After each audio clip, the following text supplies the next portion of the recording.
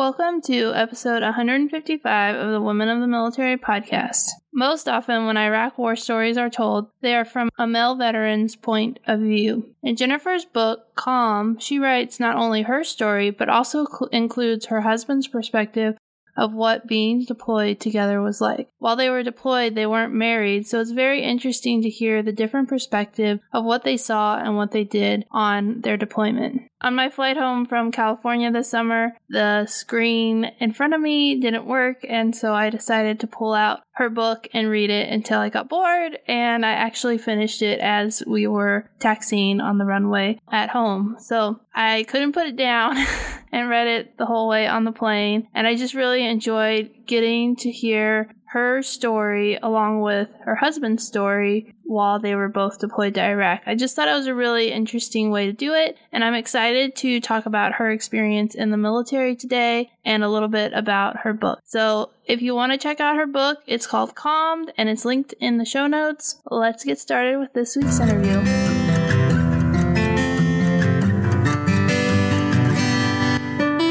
You're listening to Season 3 of the Women of the Military podcast. Here you will find the real stories of female service members. I'm Amanda Huffman. I am an Air Force veteran, military spouse, and mom. I created Women of the Military podcast in 2019 as a place to share the stories of female service members past and present, with the goal of finding the heart of the story while uncovering the triumphs and challenges women face while serving in the military. If you want to be encouraged by the stories of military women and be inspired to change the world, keep tuned for this latest episode of Women of the Military. Welcome to the show, Jennifer. I'm excited to have you here. Thanks for having me. I'm excited to be here as well. And I just want to start by saying thank you for your service as well. Thank you. So let's start with, why did you decide to join the military? Okay. Well, there's a couple different aspects that definitely played into that. And that would be, number one, I had a lot of people in my family who were in the military, not like to where I was a military child being moved around because of it, just had known that a lot of people in my family had been in at some point, including my mother, my brother, my birth father, and beyond that. So that made me interested in it. And as you read in the book, even just putting on my brother's Marine uniform gave me a little sense of, oh yeah, this feels good. But then as I think what just kind of sent me over the edge per se would be coming from a family that was of like low income, and like those were challenges that I needed to figure out if I wanted to go to college, and I did. So the minute I heard, like, not only could I do this thing here, wear these little army greens and feel pretty awesome and get my college paid for, sign me up. Here we go. We're going. So that was my choice. Now, as far as like my MOS and my job, that again, I put a whole lot of thought into that. I actually really, that's complete sarcasm, I really wanted to be a military police. I was 17 years old. So when you're giving all these different options of things to do, some of them sounded like, oh, interesting. That sounds, you haven't really been exposed to much. So to be like, oh, wow, like cable wire and communications, I want to do that. Your mind doesn't think that. I was just thinking, okay, well, I know what a policeman does, and I think I want to be a military police. And since I did like the split op training that is offered to the Army, I was Army National Guard. So the way that works is you can actually get your basic training and AIT done in the summers of high school so that you have that completed upon graduating. So I did basic training the summer before my senior year, and then AIT was the following summer, and couldn't do military police because the schooling was longer than my summer. So if I wanted to maintain going to school on the schedule that I was planning to do, starting in the fall, I needed to choose a different MOS. So then I was inquiring about another friend that I went to high school with who had told me, like, if you are thinking about the military, you should think about the National Guard. And his MOS was a truck driver, and he went about an hour or 45 minutes away for drill. So I was like, okay, well, just make me whatever he is. That way I can try to get to his unit. And then they said, oh, well, that one has a $6,000 sign-on bonus. And I was like, there we go. Sign me up. So that was all the due diligence and mindful thinking I put into those choices there. Let's go back a little bit to you going to basic training between the summer of your junior and senior year of high school. That seems so overwhelming to me. And I'm like, yeah. What was that experience like? Well, I definitely didn't have any idea what I was getting myself into. And for me and my husband and I, we still, we agree to disagree, mostly just disagree. But I feel like my basic training was hard. It was hard. And I have so many stories that I won't go into, but for him, he was just like, it was kind of like basketball camp. And so he drives me completely crazy when he talks about it, and he thinks that everybody's was the same. So I had no idea what I was getting myself into. Therefore, I had no idea how I would be coming out. And so, while you're there and going through it, that knowing what you're missing, like, and what all your friends are doing, and, and then they don't have time really to like write you, because they're in the middle of summer. So you just that gets a little depressing when you're throwing yourself a pity party in the midst of very hard basic training. And you're just like, I should be swimming right now or something like that. But then at the end of it, as you're coming out and you return and you hang out with people who are your best friends and just get thrown into that transition of going right back to be a civilian, that's where the hardest struggle, I think, is. And I feel the same way about a deployment. That return to what is your normal and what you should be so used to and prepared for. You're a completely different person. And so doing that at 17 just made it even crazier, because to be feeling things like, upon my return, to have feelings like, gosh, kind of getting on my nerves with what they're complaining about, which is so small and minute and so insignificant. It was weird to be 17 and have those thoughts and suddenly just feeling like a different person, having a different perspective and seeing your own friends and people you loved from a different light.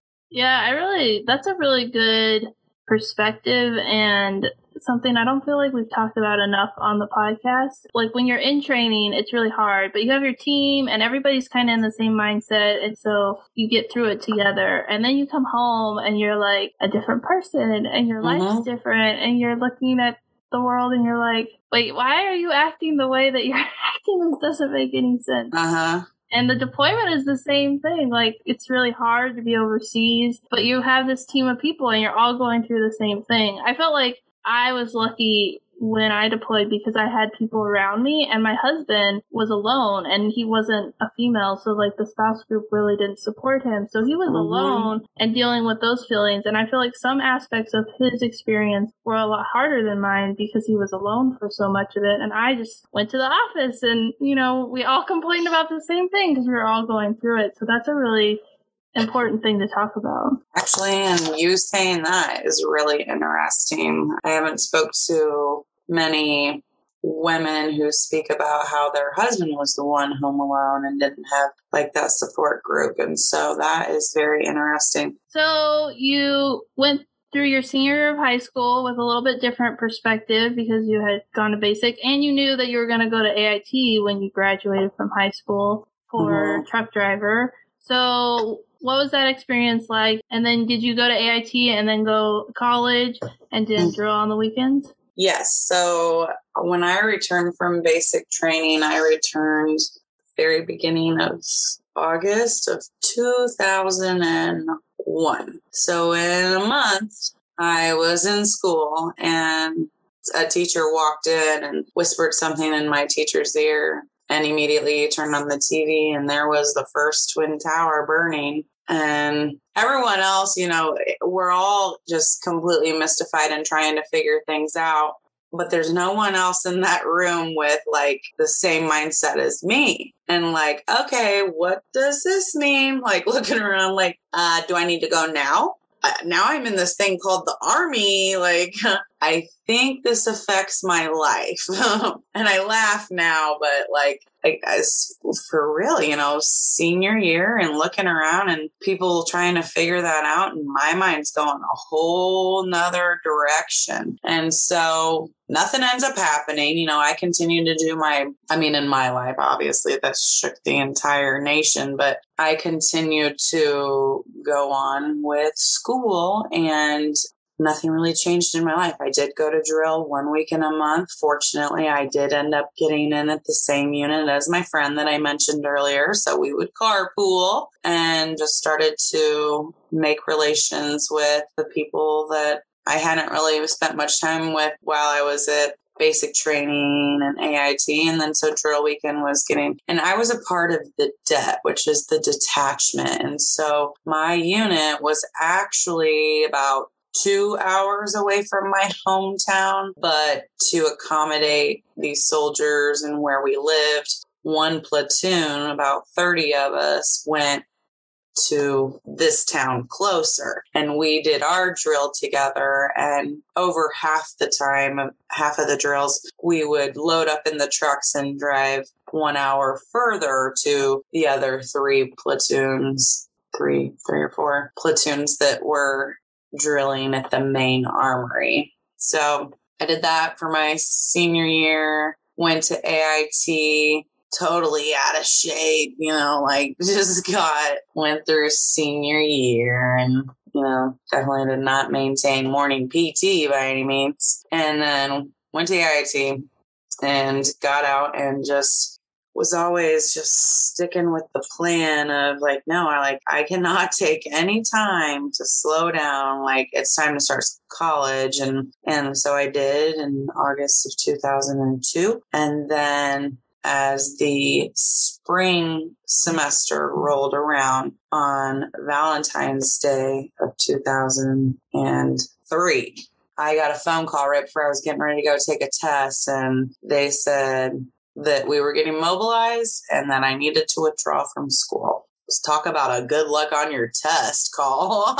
So I showed up at the class, and it was one of those classes where it's a huge auditorium, tons of people. And I usually go to the front, not the very front, but I usually get really close. And I didn't. I went to the back and I got all this stuff going through my head again. Here I am, like unlike any other kid in there. And I have so much going through my head trying to, I had to reread those questions so many times, and then finally got in the line to go hand it to the teacher. And I'm pretty sure this is, in the book. I get in the line to hand it to him, and I gave it to him, and I said, I just got called and got mobilized and told to withdraw and go report to my unit. So I'm not sure I will be here at the next class. And he just looks at me and he snaps to attention and slowly salutes me. And it just made my heart smile, and I just got tears in my eyes and tried to fake it and just like, thank you, and like walked away, and everything was just spinning through my head. Well, we ended up getting mobilized for a week just to pack our stuff up. Did not go. Then they're like, all right, we're on high alert. You guys get to go home. Everybody returns to school but me. I withdrew. And for whatever reason, I think because of like MAP grants and Pell grants, because whatever, they wouldn't let me they wouldn't let me get back in. So then I was back at my hometown, working at Cracker Barrel, and just like, here I am. This didn't turn out the way I expected. And then again, just was all over my paperwork to get to school. And so then I ended up going to a community college closer by for the summer. So even though I withdrew in February, by May, boom, I was right back at school, made it 2 semesters. Made it that summer, did it fall, and then got that call again. This time I got it on Veterans Day. They really just they nail it with the holidays. They nail it because not only did they call me and mobilize me for Veterans Day, the day that we reported was December 7th, the anniversary of Pearl Harbor. So, and we really did go that time. They did not send us home after we packed that time. So, December 2003. It's crazy to say out loud since I graduated high school in May 2002. So to say like that I went to Iraq in December 2000, got mobilized, it's still so surreal, which is weird, right? I mean, it's been like 17 years, but it is still so surreal to say that out loud. I turned 20 and 21 on the deployment. Yeah, I'm the same age as you, or I graduated high school the same year as you, so it's really interesting to hear you talk about September 11th and what it meant to you as a senior in high school and like what it meant to me, because I was just like, oh my goodness, like I wasn't in the military, so it just kind of like rocked my world from the fact that like it opened up the military to me. I didn't really think about military before that. And for you, you were already in. I loved how you were like, I was the only one in the classroom who was dealing with that. And then when you were taking your test, you felt so alone in those situations. At such a young age, you weren't even 20 when you deployed, and all these things are happening to you. I deployed when I was 25. Well, I turned 24. I was 24 when I left for my training, and then I was 25 like most of the deployment. And I told my husband, I feel like the year that I was 25, like it just doesn't exist. It's like in this weird void. And like to think about being 20 and 21, that's so much younger. And probably a similar thing where it's kind of like this weird time where you're kind of like, obviously your life was happening and you were experiencing things, but it was so different than a normal 20-year-old's experience. Oh my gosh. Yes. Yes, absolutely. I can't help but laugh because while other people are spending their 21st birthday, like having an alcoholic beverage, I was standing at parade rest getting demoted for having an alcoholic beverage that I wasn't even caught, that I like admitted to. And now I realize sometimes it is good to withhold a little bit of honesty.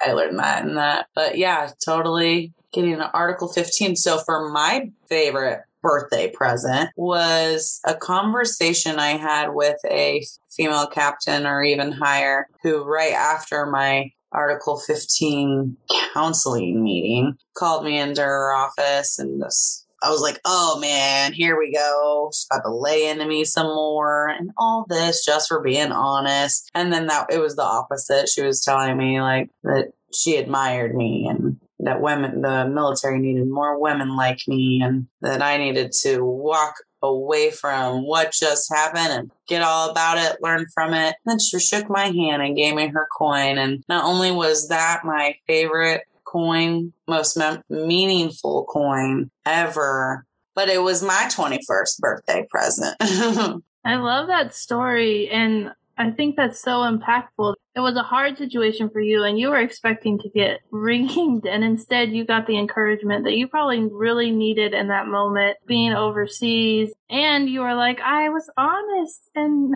right. Yeah. Or like you said, though, like if we were to take away those circumstances, like where I was like beat down, like mentally and like emotionally, like take all that out, and like had it just been a conversation with a powerful, admirable woman to speak those words of encouragement into you, you're right, like that would have, but then it meant even more since it just came after a really hard pill to swallow.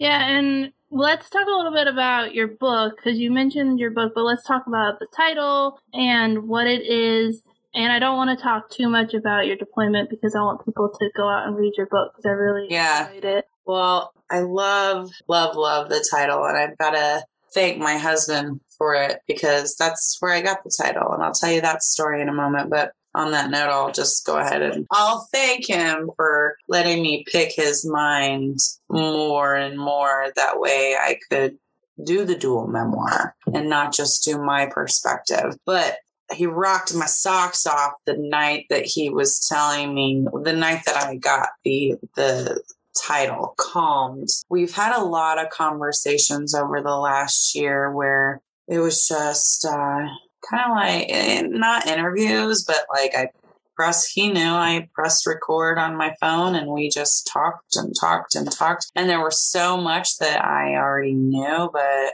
I learned so much again, 16 years later. And when he's describing the night that he got hit by a roadside bomb, the first thing he recalls is a very bright flashlight and intense heat. So I won't go into too much detail because I want people to read the book and see what happened. But in the end, like getting him out from under the truck and that was on his face, getting out from under the truck that was on his face, I asked him he had been put on a medevac helicopter. And I said, did you know that Sergeant Edwards was in the plane as well? Like, did you know that he was next to you? And he said, no, I couldn't see him, but I just knew that I knew someone was there because I knew someone I knew was there because I felt calmed. And for my husband to say that, like, it was so powerful. Like to hear him say that he felt this spiritual, almost like a spiritual energy, like calmness, and say that he felt, and then to say it in that context, like I felt calmed. I was like, holy cow. And then that was how I got it. And the story is about, it's not just, I didn't want it to, even though it's told from dual perspectives and it has Ryan's perspective and my perspective, I really wanted to share the story of my unit and what all they went through. And so that's the trauma there. Like we've gone through a lot of trauma. It's not just the trauma that me, Jennifer, used to be Buff. I miss my nickname. And then Hobbs, it's not just our trauma. It's the trauma of a family. It's the trauma of the family we had with the 1544th. But then, like your husband, it's the trauma that reaches the families back home. And I found that the hardest part, Amanda, to write in this book, talking about after the deployment and the war at home. And I just knew that even after I got done and I got that feedback and I edited it and I'm looking at it and I'm like, I'm not doing this justice. This is a whole nother book in itself. And so that's where I'm taking things into, like with a wellness course that I'm doing, and I'm wanting to reach the friends and these hidden heroes. Like I feel like that's definitely been something that maybe has not been overlooked, but overlooked and that we haven't given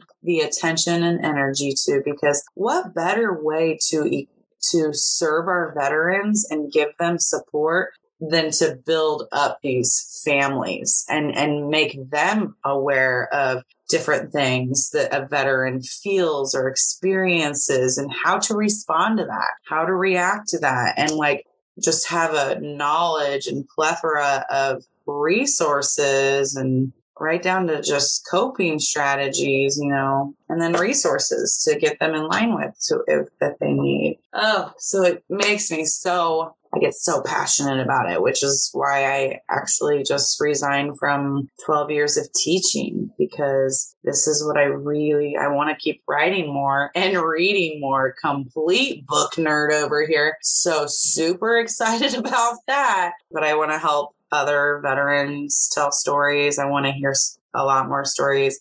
Once I get done recording my audiobook, because I want to read my own book, I want to start a podcast myself, and I want to do I want to bring in those hidden heroes, the families and friends, but also do veterans. And so how cool would it be, like, you know, talking to like Amanda, hearing her story of her deployment and this, and then have your husband on and talk about, oh, you know, like, and so I've already started having conversations with people where I was talking to like one of the wives that was home. And so that's, I hope that I can help veterans by starting with their friends and family. Yeah, and I really like that you included two perspectives, and like it did give a fuller picture of the unit, because things that you didn't experience, your husband experienced, and it just kind of brought full circle. Even when he talked about going home, like during R&R, and then you talked about what it was like to still be there and him not to be there. I think that was like something where a lot of times when someone writes a memoir and they go on R&R,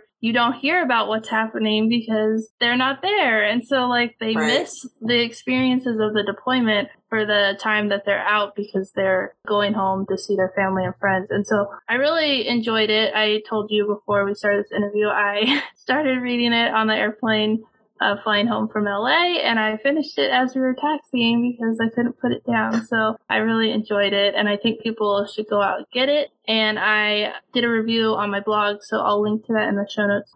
Thank you. And, you know, that has been so exciting and humbling, Amanda, that like a lot of people have said like that they knocked it out, like that they read it, couldn't put it down, and read it so quickly, and that it was a nice, like, easy read and easy to follow. Other than you need to know, folks, that it's a dual memoir. It was about this story that I was trying to put on paper and started to 16 years ago, more as a coping mechanism, and just this amazing unit and people and family I've served with. It was about that. And so to put that story out there and just shed a little bit of understanding, or even for people that are military families and they understand, you know, more than maybe some people do, like just to let them remember that like you can relate to other people. Other people got these things going on, and this continues a lifetime of post-traumatic growth, because there will always be that PTSD, that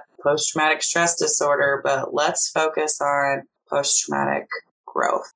Yeah, and people can read more of your transition experience. I don't really want to dive into it because the way you wrote it and you explained it, I think it does it a really good job, and we don't have enough time to go on all the anyways. No, they got to read it. But let's talk a little bit about, you just said that you retired from teaching and you're going full-time in your current passion, and you gave a little bit of a hint of what you're doing, but what was the big determining factor that made you decide that it was time to put teaching aside and start this? Was there something specific inside of you or an event that happened? What made you decide that it was time to make that shift?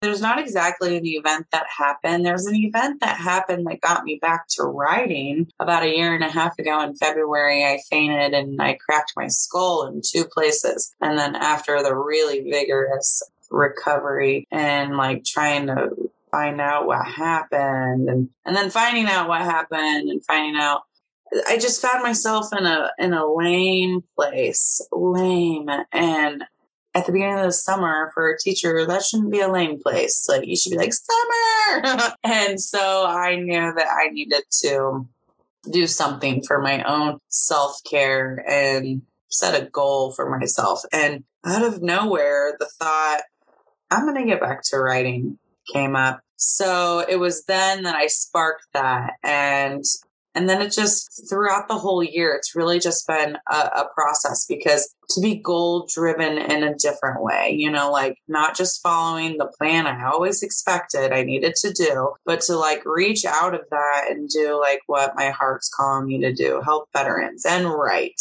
and nerd out on tons of books. Like that is what I was feeling called to do, but I knew like it wasn't something I could just up and do. And so I took a lot of time praying about it, a lot of self-reflection, and just weighing out like, okay, like this is what this will look like. This is what this will look like. And just took a lot of time to think about it. And like I said, a lot of prayer. And through the mostly the connections that I've made with people over the last year, from people on my publishing team and my book coach, like having that community of people that just truly wants to build you up, empower you, and make you successful. That just reminded me of like how good this feels and how much I wanted to be a part of this. And then that I would be able to help other veterans if I keep working at this and putting my energy into this rather than energy into something else that would take away from my time to where I wouldn't be able to focus on this. And so it was a long time, but then when I knew. And I told myself, like, you're going to feel a lot of doubt coming at you every day. And you need to remember, like, that's to be expected. Yeah, that's really good. I love hearing your passion. I can see it, and I hope that people can hear it, but I can see like how excited you are and how passionate you are. And it just shows like your heart is in it to help other veterans and family members and even people outside the military community who can relate to your story and the work that you're doing. So I think it's really exciting what you're doing. I think it's really exciting when people say that same thing to me, Amanda, that like they could just see the passion and feel the passion because then it just, you know what it reminds me? It reminds me of like, and I've really tapped more into like leaning in on God, pushing in on God. It reminds me of the grace and blessings that come your way when you're obedient. So like I felt this, I knew I was being called to do this. And even though it was so scary, I was like, oh, this is it. I'm doing it. And so even though it was so scary and fearful and you pass over some things that, okay, well, I'm giving this up right now. So that's a little scary. And so then to see all these blessings come my way and to hear people say that, it just reminds me like, see, I told you, Jennifer, like, good job being obedient because this is where you're supposed to be. Yeah, that's true. I love that. So let's wrap up this interview with one last question, which is what advice would you give to young women who are considering military service? I would say a lot of self-reflection, a lot, like really tap into you first, like take away if there are other factors coming your way, like say it's, I need to figure out how to get to school and have it paid for. No, stop that. There are so many things out there for you and do not do it because of that, but tap into it. Like, is it because you want to be a leader and you'd like to do that in a military setting? Is it because you really like the idea of the structure and learning how to be a disciplined, very respectful person that you will then become a mentor to other people? Then yes, like if it's a check mark on those last things, then you follow your heart after you continue to do that self-reflection and just really identify what is it that I really want? Because if what you really want is like you'd like to paint and sell paintings, then by golly, you do not let all those different fear factors come your way. You figure out how you get to paint for life. But if, like I said, if it's the military and being a female and wanting to have an effect on other people through a leadership role in a military setting, then heck yeah. So follow your heart, do that self-reflection, and find exactly what it is that you think is going to bring you happiness. And that might change down the road, and that's okay too. Yeah, that's great advice. Thank you so much for your time and for writing your book, Calmed. I will link to it in the show notes so people can go order it today. And I just want to say thank you for being on the podcast and sharing your story. Thank you. Thanks for having me. Thank you for listening to this week's episode of Women of the Military Podcast. Do you love all things Women of the Military Podcast? Become a subscriber so you never miss an episode, and consider leaving a review. It really helps people find the podcast and helps the podcast to grow. Are you still listening? You could be a part of the mission of telling the stories of military women by joining me on Patreon at patreon.com/women of the military, or you can order my book, Women of the Military, on Amazon. Every dollar helps to to continue the work I am doing. Are you a business owner? Do you want to get your product or service in front of the Women of the Military podcast audience? Get in touch with the Women of the Military podcast team to learn more. All the links on how you can support Women of the Military podcast are located in the show notes. Thanks again for listening and for your support.